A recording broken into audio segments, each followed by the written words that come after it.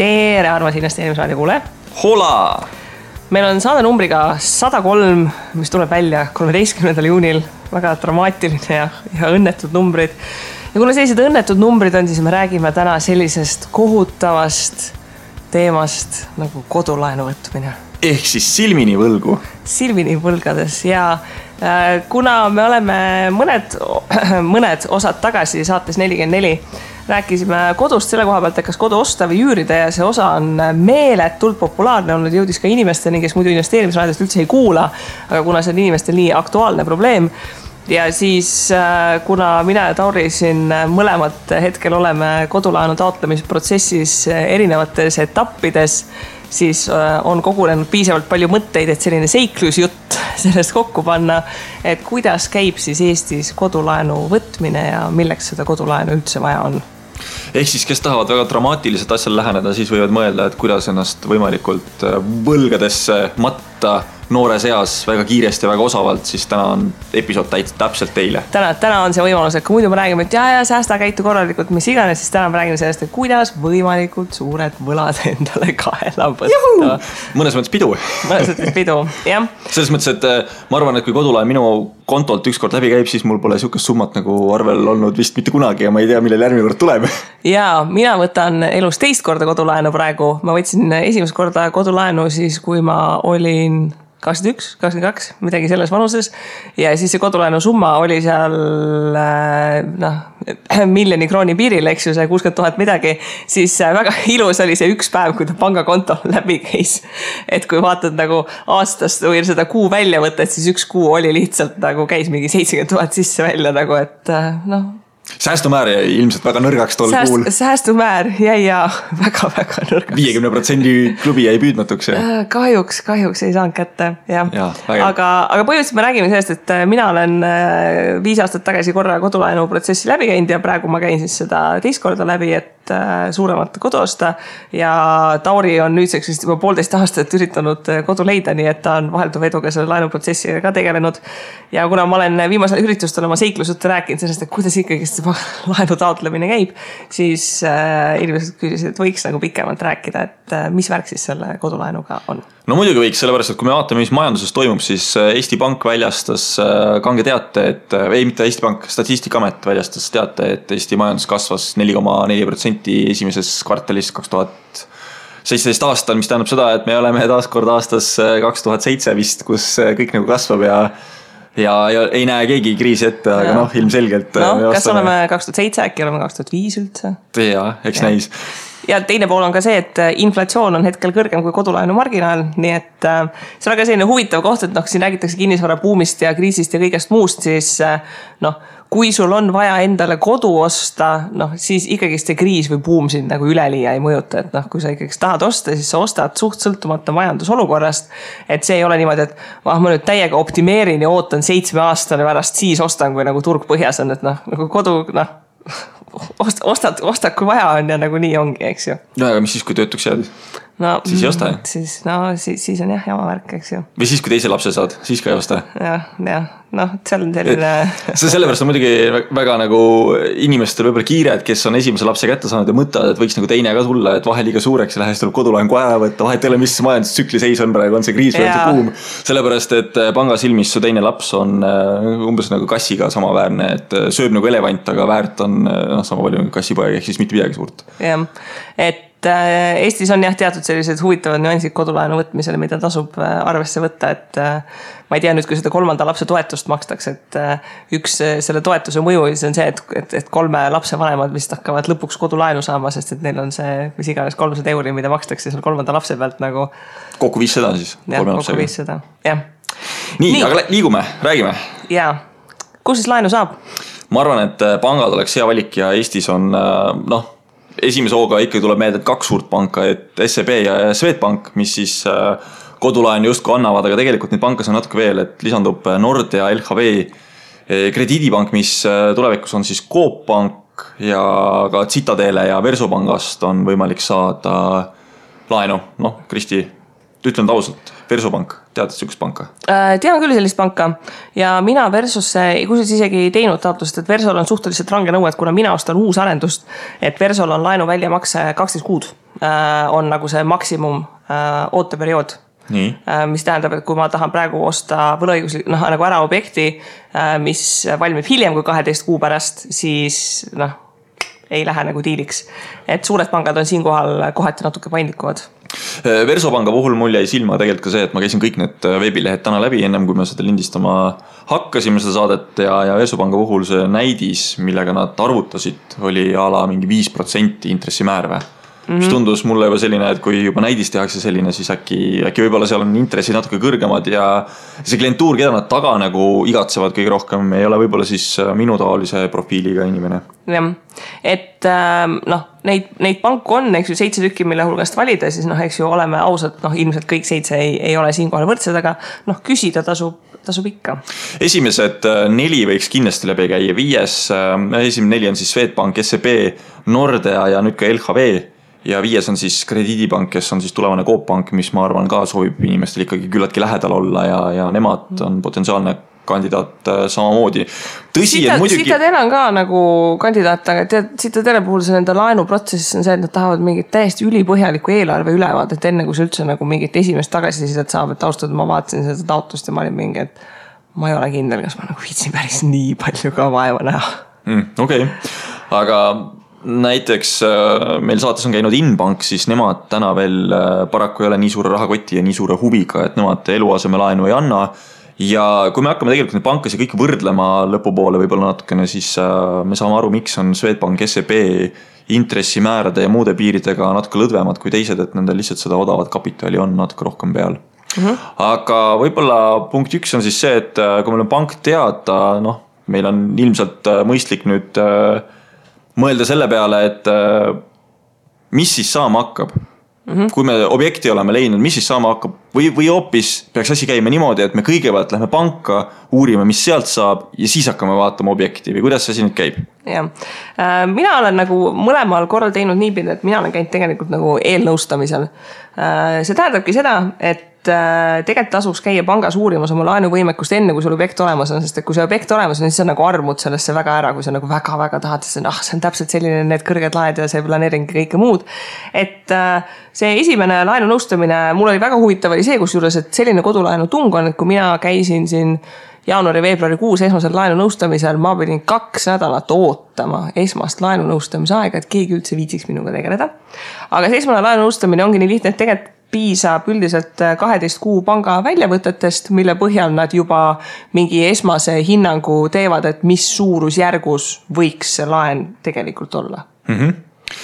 Ja, mina tegelikult olen ka varasemalt pangas käinud korra, nimelt oli siis Swedbank, SEB minu valikus ülejääntega ma lihtsalt ei hakanud nagu kokkupuutumusest.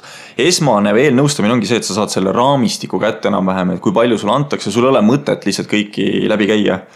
Ja minul küsiti ühest pangast minu meelest 6 kuud ja teisest pangast 12 kuud väljavõtted, mis siis kiiresti vaadati üle ja öeldi, et jah, sobiks ühte või teistpidi, et mingid tingimused, mis on vaja täpsustada, on ja et laenu saaksid, aga nüüd on see, et kui palju, et too meile objekt, et me tahame objekti näha, et siis hakkame nagu võrdlema, et kas see nagu sinu profiiliga ka sobib, et ilmselgelt, kui sa oled nagu multimiljonär, piltlikult öeldes ja tahad osta kuskile mahajäetud paika sellist... ma ei tea, luksuselamist, siis ilmselgelt su riskiprofiil on natuke teissugune kui siuke mainstream just ülikooli pingist tulnud võib-olla Eesti keskmist palka saav paarikene, kes võtab kuskil Mustamäe korteri. Et seda kõik hinnatakse jah, just selle objekti ja sinu enda põhjal siis vastavalt lähemalt, aga seda ei ole kõike veel eelnõustamisel vaja, et eelnõustamine on lihtsalt üks raamistik, kus sa saad teada, mida sa üldse vaadata võid, et nagu Kristi siin ütles just, et kui sa leiad mingi ägeda objekti, näiteks käid kunagi, ma ei tea, Stenbocki majas, vaatad ringi sealt, äge maja on, siin tahaks elada, et okei, see ei ole küll elumaja, aga see on see koht, kus pank ütleb sulle, et kas sa võid seda vaadata või mitte, et sa võid küll vaadata, aga kas nemad ka nagu nõustuvad sinu mõttega, et nad lubaksid sulle potentsiaalselt osta seal korterit, kui seal oleks midagi müügis. Ja siin ongi see, et pankadel on kodulehtedel üldiselt mingi maksimum laenusumma kalkulaatorid, aga need nagu ei pruugi alati olla väga täpsed, sest et igal inimesel on nagu tema finantsseisus on nagu natukene mingeid erisusi, et sõltuvalt pangast võib pank öelda sulle näiteks, et sinu puhul me tahame natukene rohkem sissemakset, sinu puhul natukene vähem, eks ju, või siis sinu puhul näiteks need ja need on riskifaktorid, mida me rohkem vaatame. Et seda sa saad ainult siis, kui sa reaalselt nagu käid laenunõustajaga läbi rääkimas, et mis on need asjad, mis reaalselt sinu laenuvõimekust mõjutavad. Ja tegelikult esmasel laenu eelnõustamisel sa siis vaatad kliendihalduriga koos üle ka oma nii-öelda kulud ja tulud ja kaudselt panete siis kalkulaatorisse paika, et minu jaoks näiteks üllatab see, et kui sul on õppelaen, siis õppelaenu ei kvalifitseerita kui väikelaenu alla, vaid meil pandi, et ala see on nagu kinnisvara tagatis ja mingi hüpoteeklaen. Ehk siis kuna riigi käendus on seal taga, küllaltki turvaline laen, siis ei ole mõtet teda nagu sinna kangemasse kategooriasse nagu keerata. Samas kui sul on mingi väikelaen, siis seda vaadatakse päris kriitilise pilguga ja see saab nagu oma mingisuguse prioriteedi.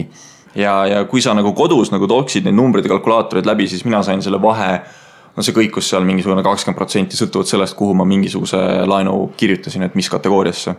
Ja siin on ka see, et eelnõustamisel käimise pluss on see, et kui seal sulle öeldakse ära, mis on sinu mingid punased lipukesed, siis on võimalik oma finantsseisuga nagu pikas plaanis veits rohkem korda teha, et kui sa tead näiteks, et sul on mingi autoliising peal, mis tegelikult on suhteliselt lühikese kestvusega ja sa tead, et panga mõistes, eks ju, nad peavad seda arvesse võtma, et see on kohustus, äkki võtad ennast kokku, maksad nagu paari kuuga selle liisingu välja ja sul ei ole enam seda kohustust peal. Et tegelikult see annab ka sellise suunise, et mida teha selleks, et sa näeksid pangasilmis nagu natukene ilusam paberi peal välja. Ja potentsiaalselt, kui sa suudad oma mingisugused laenud varasemalt ära maksta, mis siis sinu jaoks võib-olla limiiti natuke kasvatavad, siis teistpidi on see, et kui sa ei võta limiidi määra ulatuses laenu, siis sa intress võib olla natukene madalam just selle tõttu, et sa ei võta maksimaalselt välja ja sul ei ole ka neid muid ohukohti, mis sinu puhul võiksid nagu takistuseks saada. Ei, Tauri, aga kui öeldakse, et 100 000 on laenu limiit, siis lähed kv.ee lehele, paned maksimum hinnaks 100 000 sisse. 110 000. No ütleme jah, 110 000 ja arvestada, et räägid veidikene alla ja siis hakkad vaatama, et mida selle raha eest osta saab. Käib nii, eks ju? Aha, kus juures ma julgeks arvata, et sinu loogika on selles mõttes õige, et me vaatame ikkagi alguses seda, mis me tahame, kui seda, mis me tegelikult suudame maksta või piltlikult öeldes väärt oleme. Et meie palk ju peegeldab meie tegevust, kui me oleme nagu kõrgema palgalised, siis ilmselt me oleme ka midagi rohkemat väärt, et inimesi paraku küllaltki julmalt lahterdatakse, et ka kindlustusmakseid ja asju arvestatakse selle järgi, palju inimene suudab ju elus nii-öelda teenida ja palju ta väärt on maailmale, siis selles mõttes küll. Laenu eelnõustamine on taaskord selles mõttes nagu väga hea koht, et sa ei lähe ja ei armu sellesse väga uhkesse majja ära ja sa ei pane endale seda limiiti põhja. Aga mõte on sul nagu õige, et kui sul 100 000 antakse, see jumala eest ei tähenda, et sa pead 100 000 ka võtma. Ja, võtaks näiteks 70. See on natukene lõtku. Ei tule see laenumakse protsent sissetulekust nii suur ja see on ka täiesti reaalne, et kui sa tõmbad ikka täiesti silmini ennast laenu täis, siis ikkagi tõenäoline on, et see marginaal tuleb natukene kõrgem. No loomulikult, sellepärast, et millega võib-olla buumi ajal on raske arvestada on see, et kui sinu sissetulekud kukuvad ühel hetkel, näiteks 2007 kõik võtsid laenu, sest elu oli hea, 2009 kõik nutsid ja maju müüdi panga poolt hiljem maha, sellepärast, et kõik oli halb. Ja just see oligi see, et võeti natuke liiga palju laenu ja mis muidugi kriisi ja buumiga tekkis, oli see, et majad hinnati liiga kõrgele. Kriisi käigus siis turuhind ei olnud majal enam selline, nagu ta olema oleks pidanud, ehk siis sisuliselt, kui sa võtsid 2 miljonit krooni 2007 laenu, siis sinu varaväärtus võis olla 1,5 miljonit ainult 2 aastat hiljem, mis tähendab seda, et sinu võlg oli ala 1,9 miljonit, ehk siis sa olid pangale rohkem võlgu, kui sinu tagatis nagu reaalselt väärt oli. Teine asi, mida mõelda lisaks sellele, et kui palju laenu võtta, on see, et kellega laenu võtta? Vanaemaga.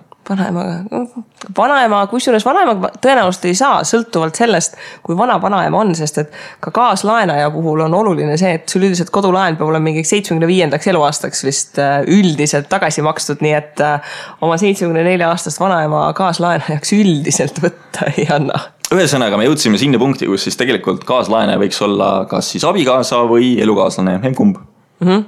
Ja mis seal vahet siis on? No üks on rõngastatud kujul ja teine on ilma rõngata.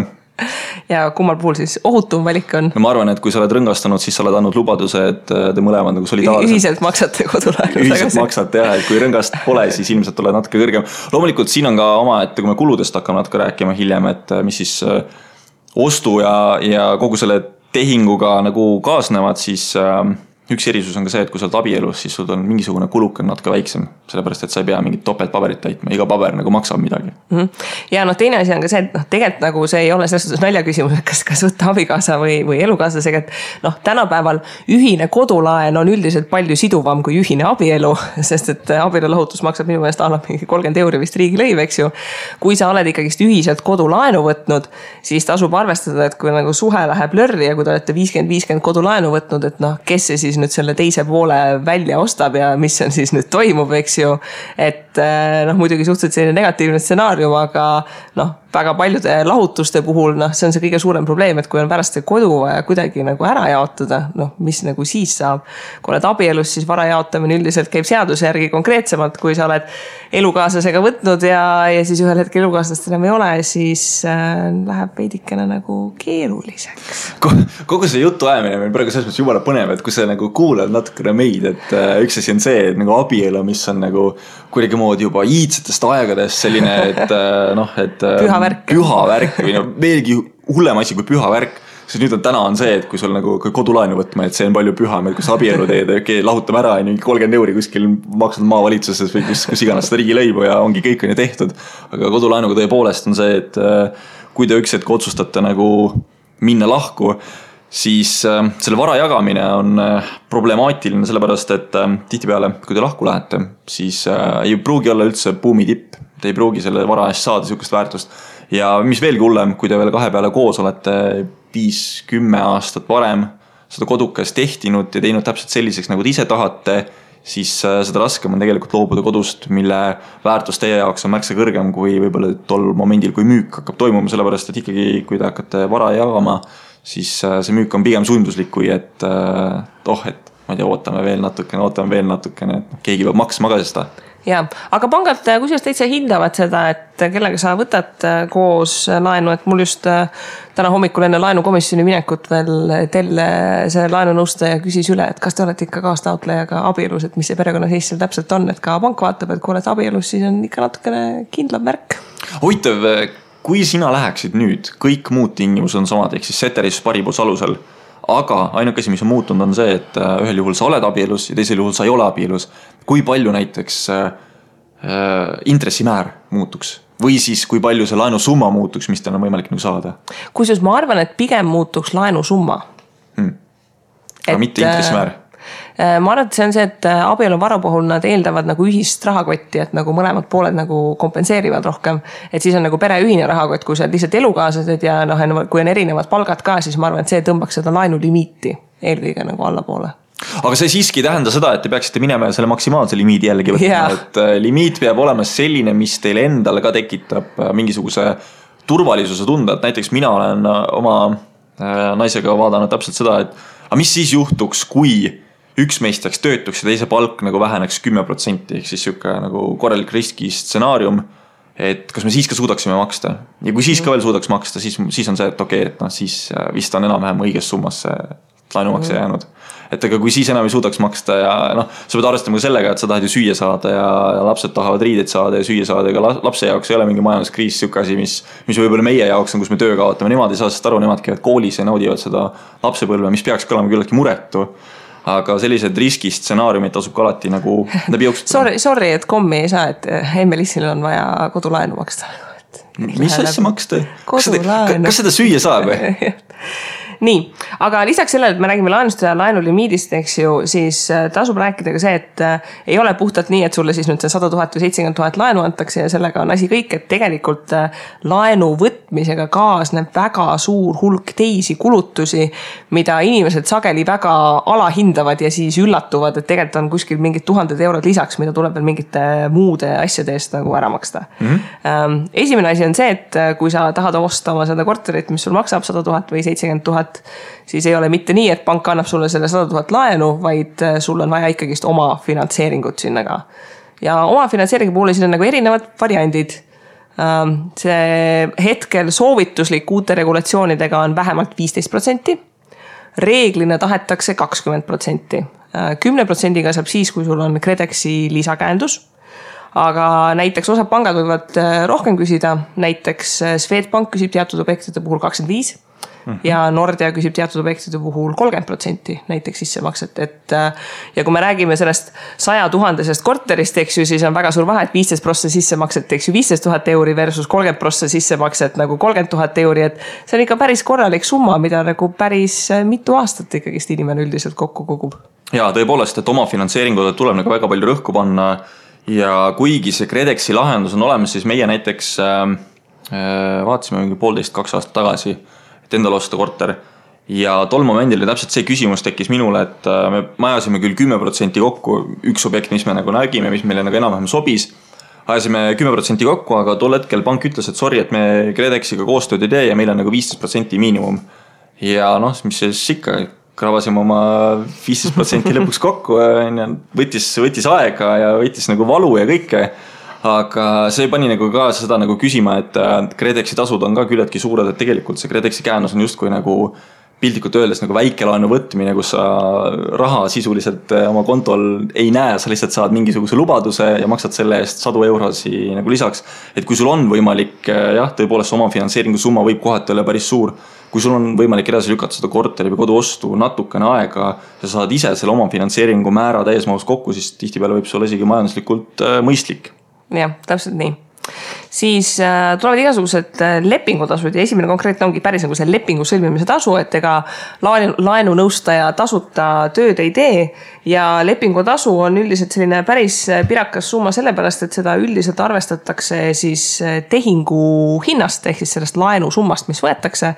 Et kui sa 100 000 võtad laenu, siis reeglina on lepingutasu 1% tehingust, mis tähendab siis ilusasti 1000 euri. 1000 eurot. Ja siin on mingit läbirääkimisvõimalust uusarendustel ja sellistel kallitel objektidel on võimalik saada mingit 0,7 või 0,5, aga see väga sõltub ka pangast. Näiteks mina hetkel ei ole saanud väga nagu paindlikku vastust sellele, et võiks lepingutasust nagu sealt midagi maha võtta, et see ka nagu väga sõltub, et kui pankadel äri käib, siis neil ei ole ka põhjust väga nagu alla seda hinda lasta. Et siin on see, et kui väga pank tahab sind kliendiks saada, et sina maksad ikkagi intressidena pangale selle kogu laenuperioodi jooksul päris palju raha ja pangal on võib-olla mõistlik teinekord teha seda vastutulekut oma kliendile, et jah, okei, et me ei küsi sinu käest seda 1%, me võtamegi selle 0,5% ja me kaotame täna mingisugune 1000 eurot, aga tegelikult me võtame aastaga selle intressiga uuesti tagasi. Et teinekord ikkagi kaubelda tasub, küsida tasub ja vahest nad teevad ise ka kampaaniad, kus on lepingu tasu alla 30% sootsam või midagi sellist, kui sa ostad nagu mingisuguse konkreetse ehitaja või arendaja objekti. Näiteks ma tean, Swedbank on vist Arko Varaga teinud koostööd, kus Arko Vara mingitel projektidel näiteks oli 30% küll. See on teatud kinnisvarabüroodega ka aega tiil. Teine selline suurem summa, mis tuleb välja käia, on see, et selleks, et laenu saada, on üldiselt vaja, et kinnisvara oleks hinnatud. Ja sellest aastast kinnisvara hindamise nõuded ka läksid rangemaks, et nüüd on mingi teatud taseme hindajad, kes tohivad ainult objekte hinnata. Ja see kinnisvara hindamise tasu on ka selline, et mida odavam objekt ja mida standardsem objekt, seda odavam see kinnisvara hindamine on ja mida kallim, mida uuem, mida eksklusiivsem, mida erinevam, seda rohkem osatakse selle hindamisakti eest raha küsida. Just. Ja üldse, kui sa hakkad ostma mingisugust korterit või eluaset, olgu see siis maja või suvila või mis iganes asi, siis sa pead arvestama sellega, et mida kallim on see objekt, seda rohkem arvatakse, et sul on raha ja seda rohkem saab sinu käest koorida. Et see ei ole mitte ainult kinnisvara hindamise poole pealt, see ei ole ka ala lepingu tasu poole pealt, et kui sul on odav väike, siis nad küsivadki absoluutväärtuses sult selle 1%, vaid see on ka notari tasu puhul tegelikult, et notari tasu riigilõiv, mis samamoodi lisanduvad sinna, millega tuleb arvestada, on siis see, et ma tegin kalkulatsiooni läbi, et kui sul oli 100 000 eurone laen, siis vist notari tasu koos riigilõivuga oli 400 eurot ja kui sul oli 150 000 eurot, siis oli juba 1000 euro kanti lendasse notari tasu ja riigilõiv, mis tähendab seda, et proportsionaalselt juba küsitakse rohkem. See natukene nagu veel sõltub sellest, et kui palju seal notari tasu riigilõiv ja komponente on, eks ju, et kuidas nende hüpoteekide seadmiste ja pealepanemistega on, et notari tasu ja riigilõivu puhul on see, et iga liigutus maksab ja mida rohkem neid liigutusi on, seda rohkem sa maksad, et ala see, et kas hüpoteek ongi, et te võtate ühiselt laenu või igasugused muud sellised asjad, et see rusikareegel on seal jah, umbes niimoodi, et see notari tasu riigilõiv tasuks ka arvestada seal suurusjärgus 1% sellest tehingust, et ikkagist, kui sa võtad 100 000 laenu, siis et nad võiksid kombineeritult nagu jääda sinna alla 1000 euri, aga see, et kui palju nad alla selle jäävad, nagu väga sõltub, et need summad nagu lõppkokkuvõttes ka peavad olema sellel hetkel, kui sa ostutehingut teed, kohe ära maksta, eks ju, et natukene nagu oma finantseeringule tuleb lisaks koguda. Ühesõnaga, kui me oleme siis oma finantseeringu umbes 10% minimaalselt kokku korjanud, siis me peame arvestama veel lepingu tasuda, kinnisvara hindamise tasuga, potentsiaalselt notari tasu riigilõivuga, see lisandub 2-2,5% juba veel summale juurde ning lisaks kõigele tahetakse ka veel tegelikult objektile kindlustust saada.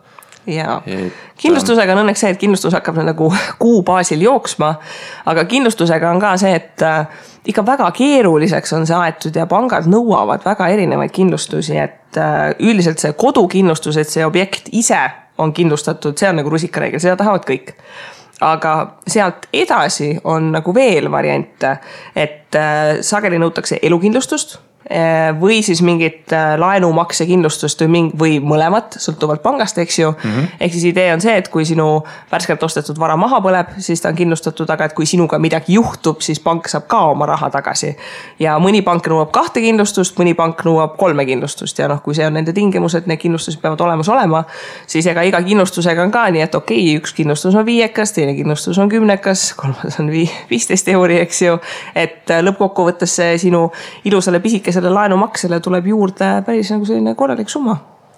Jaa, aga see on asi jällegi, millega tuleb arvestada, et kui sa lähed kodu ostma, siis ära arvesta sellega, et näed, KredExi toetusel saan 10%-ga, et kogun oma 100 000 euro pealt 10%, siis 10 000 eurot punkti pealt kokku ja lähen siis nagu see kv.ee näide sul oli, et laenulimiit on 100 000 eurot ja lähen kohe otsin 100 000, vaid ei, sa ikka pead 3% vähemalt veel juurde olema valmis panema sinna, sellepärast, et kui sa ostad näiteks uusarendusse, siis sa pead notaris käima isegi vist 2 korda. Kõigepealt sõlmid ühe lepingu ja siis, kui maja valmis on, hakkad teist lepingut veel sõlmima ja sa pead arvestama, et kõik maksavad. Iga liigutus maksab. Ehk siis neid tasusid on päris palju, millega tasub arvestada, et see raha peab ka olema taskust võtta. Ja, nii, aga kui sa oled ühel hetkel siis nüüd pangas, sul on müügipakkumine käes, sul on kõik asjad tehtud, sul on papi taskus nagu muda, ütleme see 3% on olemas, lisaks selle oma finantseeringule, aga millega siis pank hakkab sind mõõtma? No kõigepealt võtame strateegilised mõõdud ja siis vaatame, kas mahud sinna nende vormi sisse, et selline huvitav asi on, et kuna pankadel on suhteliselt ranged regulatsioonid, mis loogika järgi nad laenu annavad, siis tegelikult sa pead tõesti väga kitsasse vormi mahtuma. Aga pankadel on lubatud suurusjärgus 15% laenudest anda tingimustel, mis natukene erinevad nendest standardtingimustest. Et võib-olla sa siit-sealt nibin-nabin võid natukene erineda, sõltub, kuidas nagu läbirääkimised lähevad, aga üldplaanis on sellised suhteliselt ranged mõõdikud. Ja kõige konkreetsem number 1 asi, siis see tulek sinu ametlik palk, mis laekub igakuiselt, on, ütleme, julgelt 70% sellest, mida tegelikult arvestatakse. Ja tõepoolest. Eks palk on see, mis genereerib sinule stabiilse rahavoo loodetavasti. Tihtipeale küll, kui me näeme, et kriis tuleb, siis see ei ole küll nii, aga pankadel on loomulikult üks selline tingimus, millega nad siis peavad inimest mõõdistama kuidagi ja me ei saa mõõdistada selle järgi, kui pikk või mis mõõdus või mis kaalus sa oled, vaid ikkagi me peame finantsiliselt sind vaatama ja palk on paraku üks kriitiline komponent. Eriti sellest perspektiivist, et Eesti inimestel nüüd nii palju neid erinevaid alternatiivseid investeeringuid ei ole, mis siis suudaksid kompenseerida seda. Aga nüüd ma tean, Krista tahab kohe rääkida, et on olemas ka dividendid ja muud asjad. Jaa, tegelikult sissetuleku koha pealt arvestatakse ka regulaarselt makstud dividende, aga neid ei arvestata nagu nii väga hea seisuga, aga samas kui sul on oma ettevõtte või oma selline püsiv rahapokk kuskilt mujalt, näiteks arvestatakse mingi püsivaid toetusi, näiteks laste raha. Et kui sul on ikkagist 3-aastane laps, kelle pealt sul 50 eurot iga kuu makstakse, siis see kompenseerib natukene seda miinusmärki, mis sa selle eest saad, et sul laps on.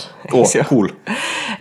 Aga ütleme, sissetulek on nagu see kõige olulisem. Ja sissetuleku kõrval vaadatakse siis üle ka sinu ametikoht või ametikohad. ja ametikohtadel on selline huvitav asi, et sul peab olema miinimum 6 kuud staaži. Et see üldse arvesse läheks, aga muidugi mida pikem ajalugu, mida rohkem aastaid oled seal töötanud, siis seda usaldusväärsem sa nende jaoks oled. Aga kuidas nemad teavad, kui kaua ma olen sellel ametipositsioonil olnud, et kas ma pean mingisuguse töölepingu lisa tooma või? No tänapäeval on Maksuametis meil töötamise registris inimesed ju ära registreeritud, aga sa laenutaotlusesse ka ju kirjutad, et kui kaua sul ühel töökohal staaž on. Minul oli see, et mina hakkasin laenuprotsessi pihta siis, kui ma näiteks tulevas ei olnud veel 6 kuud olnud, siis näiteks üks dokument, mille ma pangale esitasin, oli kirjalik digiallekirjastatud kinnitus, et mul katseaeg on nagu päriselt ka läbi. Et selleks, et neil on õigus selliseid asju nõuda ka, et kontrollida, et ainult sinu sõnast ei pruugi piisada. Ühesõnaga ole valmis tooma dokumente, et tõestada pangale, et sa ei ole eesel ega kaamel. Põhimõtteliselt jah. Jah.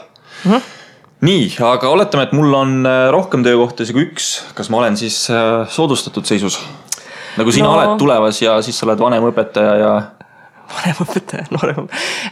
Kusjuures väga huvitav on see, et ma ei ole isegi kindel, kas see nagu aitas kaasa või ei aidanud kaasa, et mul 2 töökohta on. Eks ta selles suhtes aitab, et sul on 2 sissetulekut, aga näiteks see sama koht, et ma võtsin teise töökoha juurde, siis ikkagi täiesti tuimalt reeglid olid samad, et enne 6 kuud seda sissetulekut ei vaadatagi. Okei. Nüüd sul on 6 kuud täis, nüüd on elu lill.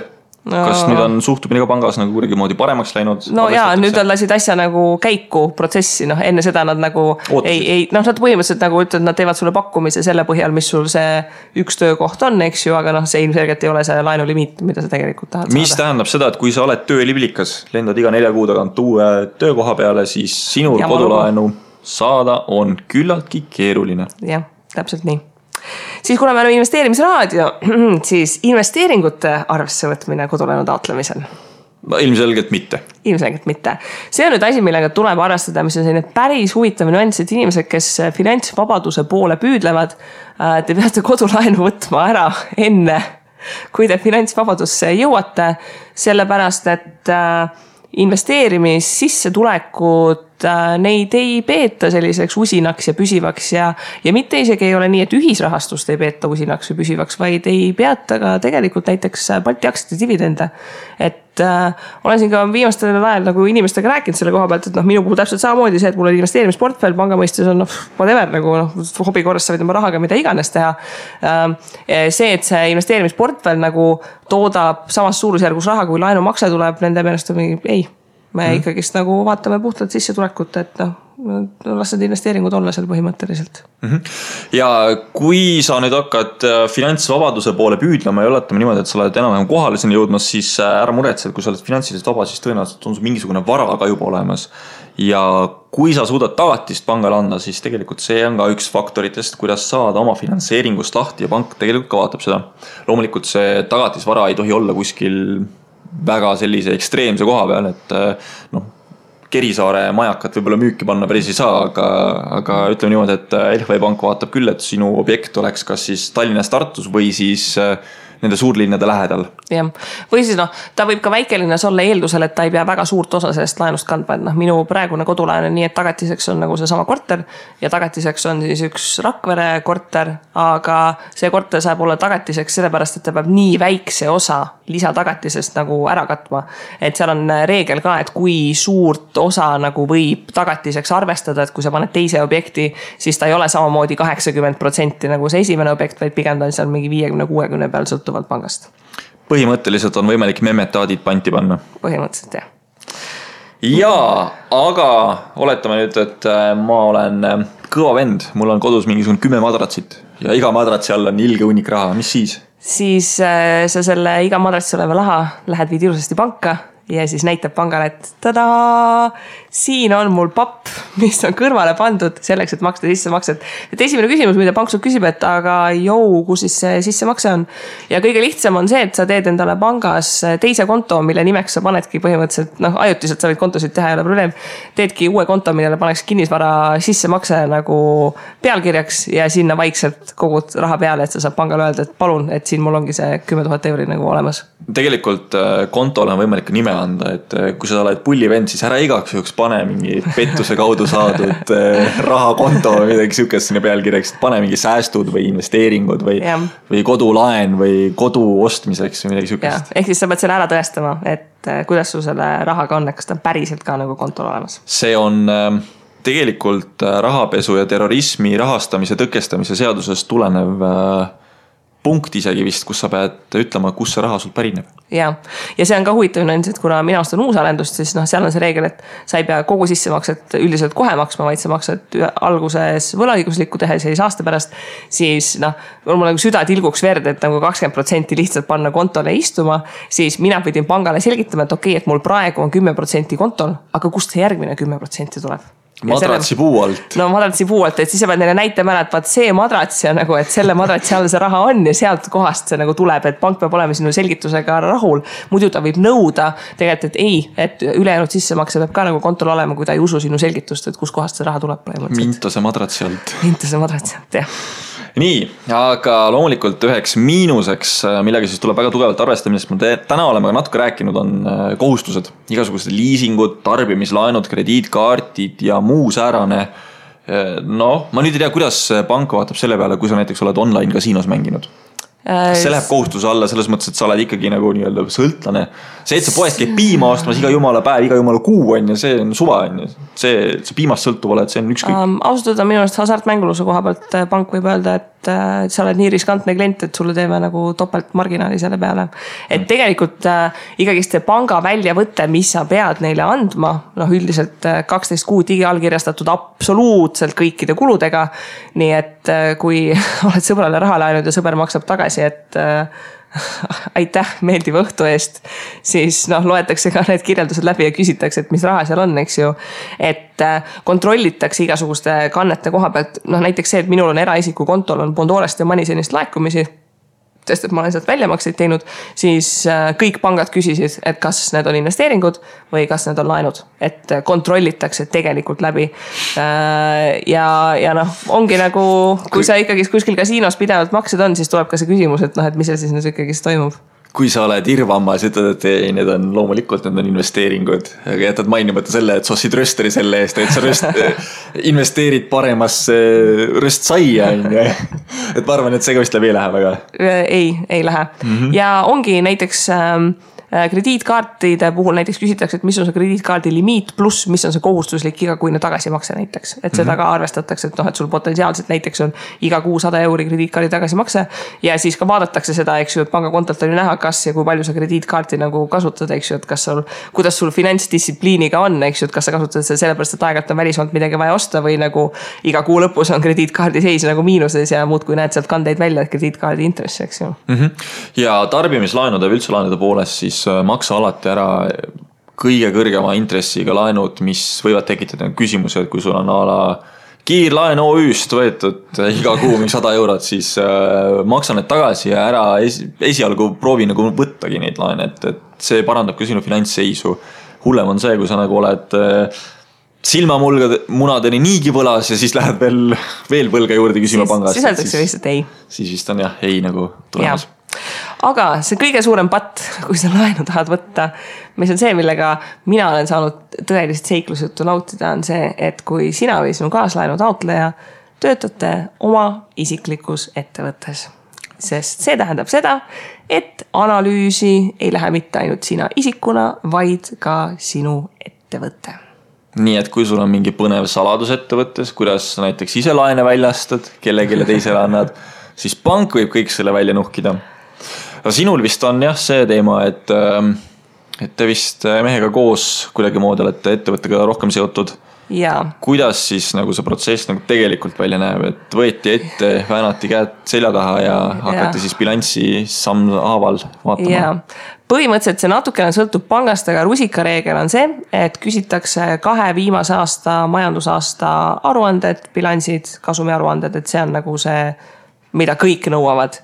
Sealt edasi läheb põnevaks, sest et sõltuvalt pangast on neil igaühel oma loogika, mida nad küsivad. Mult on küsitud, üks pank küsis näiteks DST väljavõtteid maksuametist, mis kinnitaksid, et palk on reaalselt makstud. Seda küsis pank, kus on nii ettevõtte kui ka eraisiku konto, nii et nad reaalselt ise näevad, et ettevõtte kontolt on makstud maikuu töötasu, mis on laekunud. nagu eraisiku kontole nagu maikuu töötasu ja et siis on nagu DST kanne tehtud maksuametist ära, aga nad nõudsid ikkagist DST väljavõtteid. See on mugavus äkki selles mõttes, et DST väljavõtte näitab sul kohe ära, et kas sa oled maksnud, kuidas sa oled maksnud. No ütleme, kui sa pead nagu 2 aasta DST väljavõtte maksuametist väljavõtma, siis sa saad aru, et ei ole väga mugav. Okei, ma ei ole seda pidanud võtma. Siis näiteks äriplaani. Selles mõttes, et äriplaan on selline küsimuste baasil näiteks, et mis on mingi lähiaastate strateegia, mis valdkondadega tegeletakse, ülevaade tegevuspartneritest, kas tegevuspartneritel on makseraskuseid olnud, mis on ettevõtte dividendistrateegia olnud ja mis on tulevikus.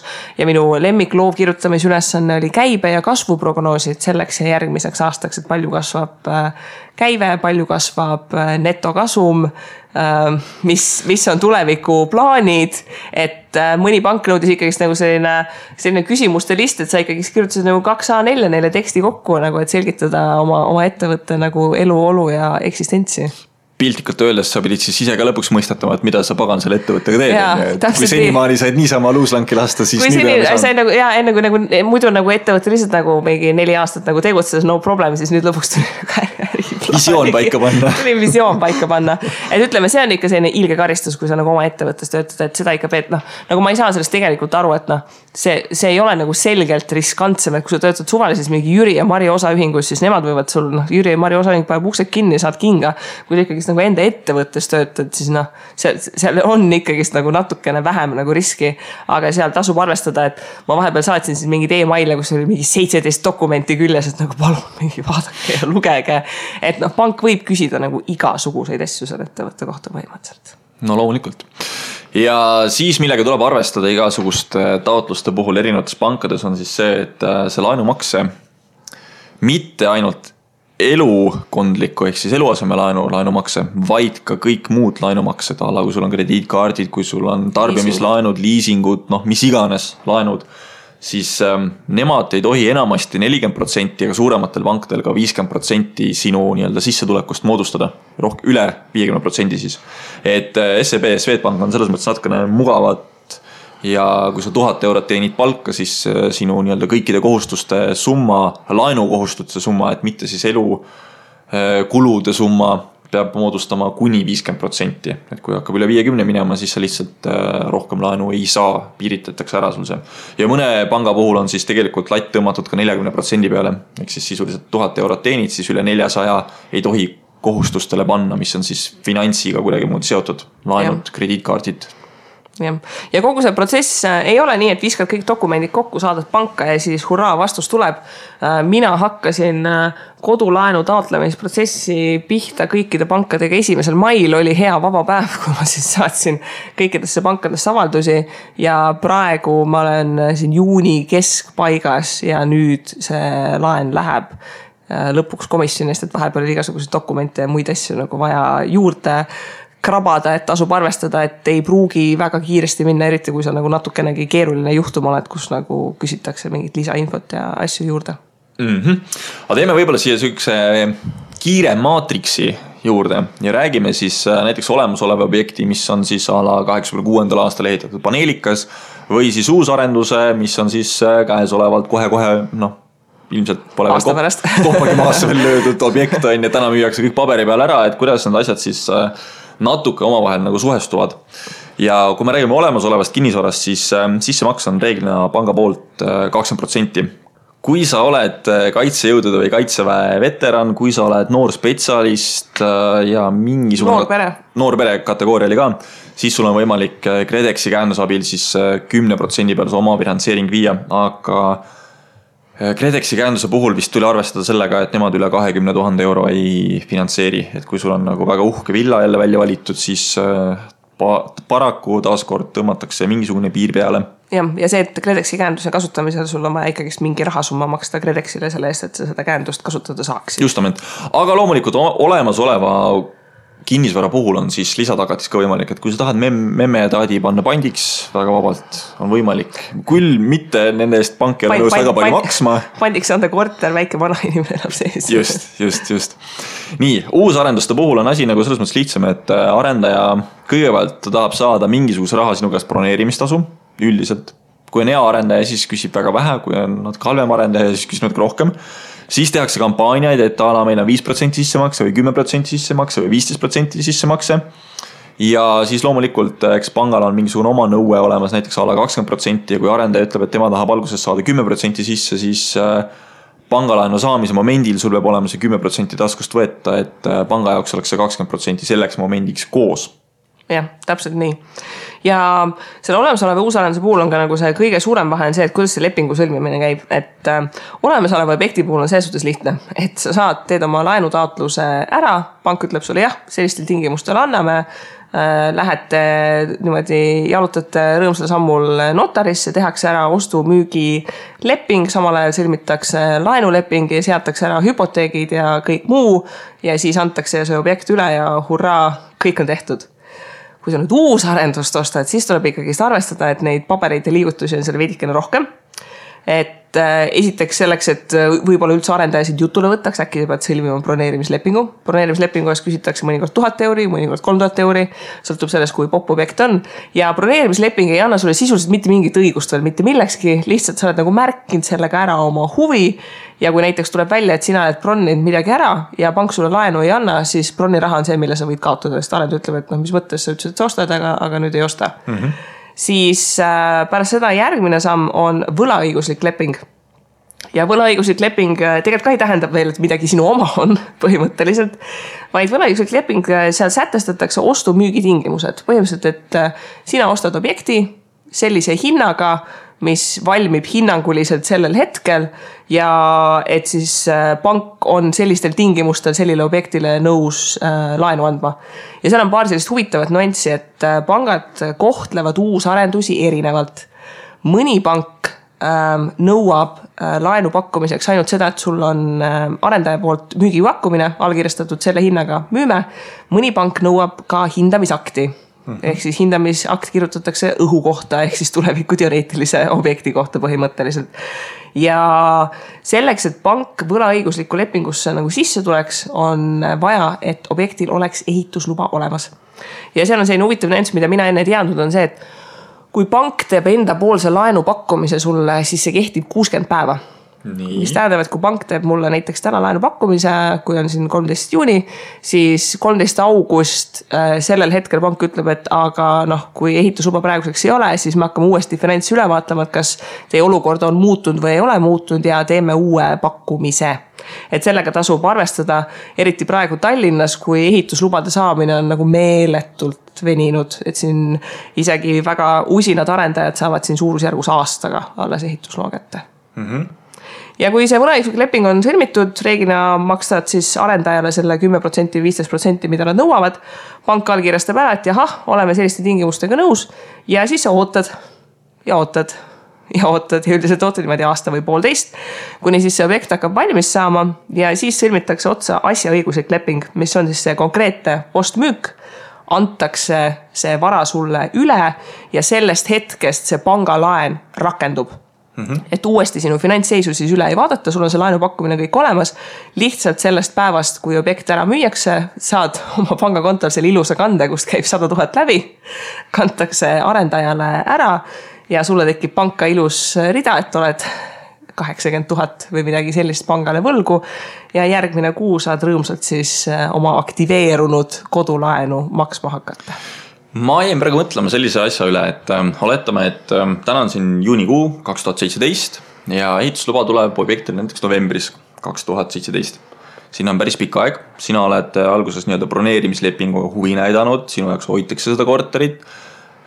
Okei, novembrist 2 kuud ette poole tulles, siis on septembrikuu, kui sa lähed panka, et nii, mul on müügipakkumine, asjad olemas on ja tehke pakkumine, tehakse pakkumine, asjad kõik ilusti ära ja vahepeal sina saad aga lapse või sa tead, et sa saad lapse ja sa ei ole nagu aktiveerinud seda, et kui suure riskiga sa nüüd oled siis 2 kuud hiljem, et septembris teed esimese nii-öelda päringu panka, pank ütleb jah, tavai, teeme, novembriks sa ei ole veel öelnud, kas me teeme või ei tee, sellepärast et mingisugune tõrge on kuskil, pank hakkab uuesti asju üle vaatama ja ehitusluba on nihkunud näiteks järgmise aasta jaanuari, et mis siis nagu toimub, et kui suur tõenäosus on see, et pank tegelikult ütleb sulle, et ei, et kuule, et nüüd su risk on nagu suurenenud, ma ei tea, sa oled saanud pool aastat vanemaks, mis iganes on juhtunud. Eks ta mingil määral ka sõltub sellest, et kui sa oled tahtnud nagu oma ribadeks laenulimiidi võtta, eks ju, siis pank võib öelda, et ikkagist nagu +1 laps on nagu igakuine kohustus juures. Samas olen ka kuulnud, et inimesed teevad ala sellised asju, et taaskord näiteks tööandja annab kinnituskirja, et su töökoht säilib. Ja see on ka huvitav koht, et osad omavalitsused annavad välja kinnituskirju, et lapsele garanteeritakse lasteaia koht, et ema saaks tööle minna. Selle kohta oli just nagu mingi case ka, kus panku natukene raputati selle koha pealt, et kuidas diskrimineeritakse naisi, eriti lapsevanemaid laenu võtmise koha pealt, et see ei ole sinu süü, et nagu omavalitsus ei suuda sulle lasteaia kohta nagu anda, eks ju, mis siis nüüd tähendab, et järgmine kord 5 aasta pärast nagu laenu põhimõtteliselt taodelda. Et see on selline veidikene nagu keerulisem case, aga tasub arvestada, et uus arendusega ongi see, et mina käisin ka seda arendust, mis mulle huvi pakub, reaalselt mingi jaanuarikuus vaatamas, aga mul ei olnud mõtet enne maid üldse laenu taotlema hakata, sest nad oli teada, et seda ehituslubasid ei ole, et niikuinii nad vaataksid kogu aeg nagu uuendatud andmetega seda üle, et siis nagu selline mõttetu töö tegemine kellelgi. Nii, ja siis kõige viimane, kõige huvitavam asi on siis see, et lähed panka ja nagu ikka meestele meeldib võrrelda, kes kui pika, kui suurega ja ka laenuvõtmisel saab võrrelda, et mis intress sulle siis määrati ka pagan võtaks. Aga siin on loomulikult väiksem on parem. Väiksem on parem, jaa. Ja üldiselt siis panga intress koosneb 2 riskifaktorist. Üldiselt ma pean silmas selle all siis seda, et kui on hea pank, kui on tunnustatud pank, siis on nagu 2 komponenti. Aga kui on selline vähe kahtlasem pank või siis natuke väiksem pank, siis nendel on 3. komponent ka juures olemas. Ja üks on siis nii-öelda pangapoolne intressimäär sulle.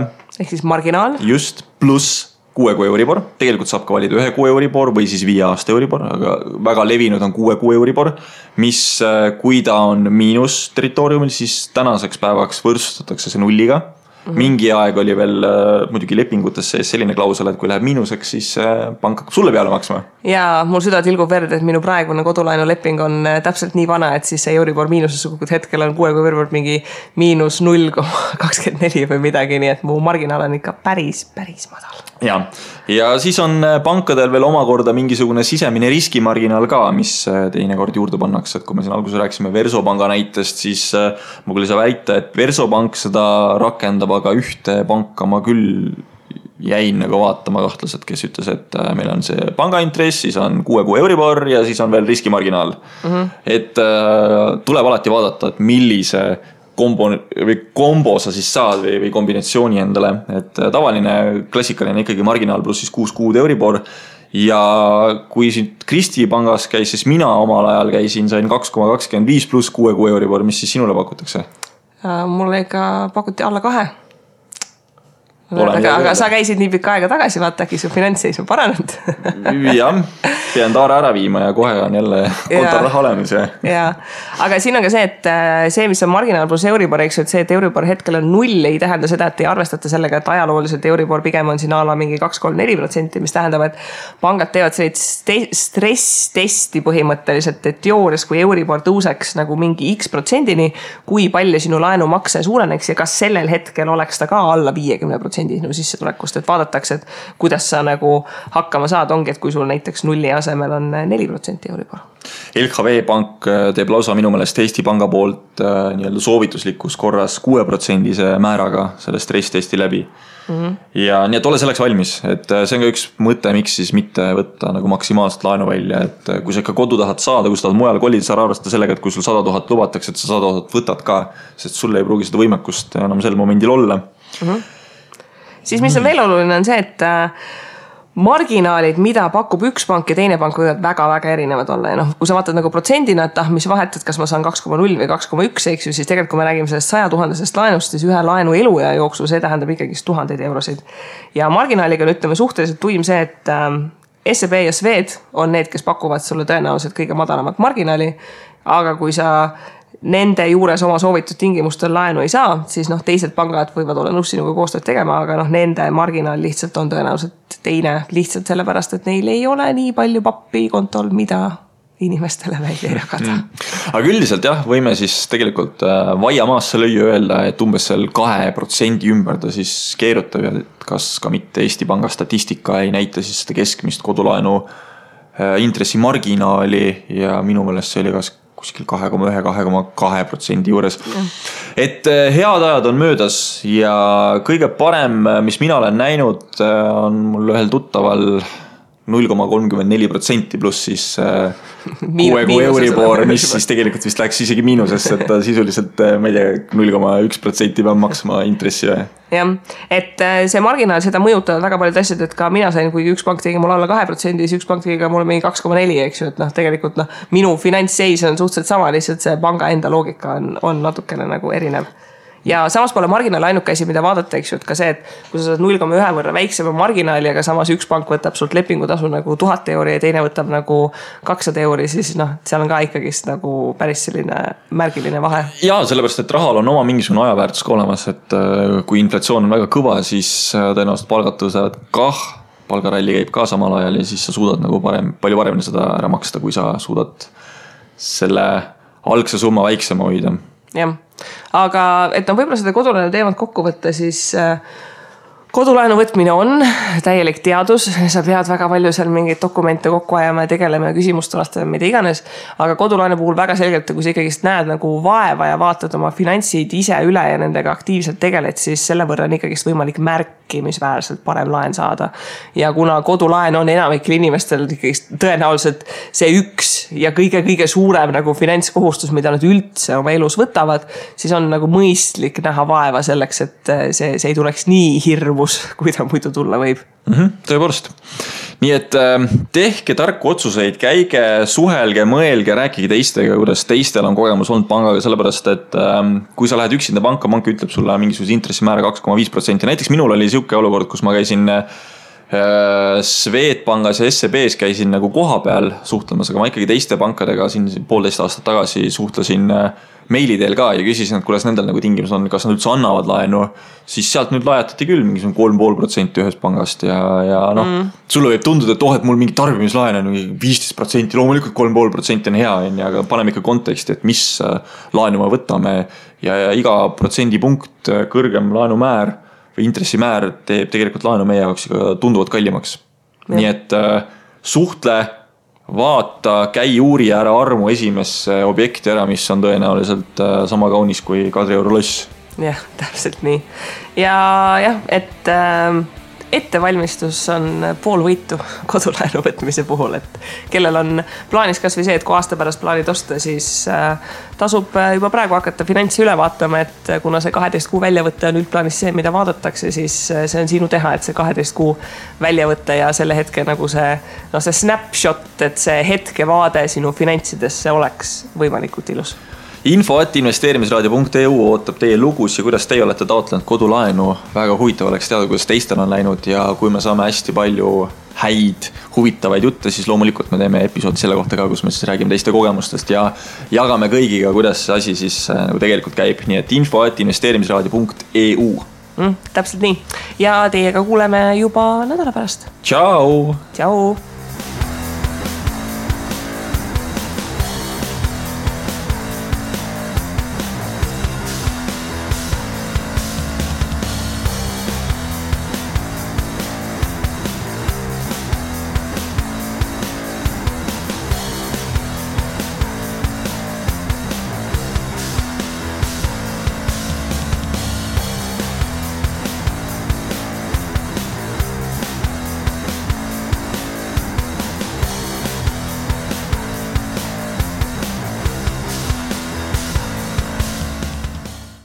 Investeerimisraadios kuuldud tuleb käsitleda kui meelelahutusväärtusega informatsiooni.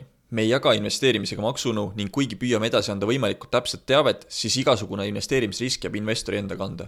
Ükski investeerimisraadios nimetatud tehing ei kätke endast soovitust antud vara osta või müüa.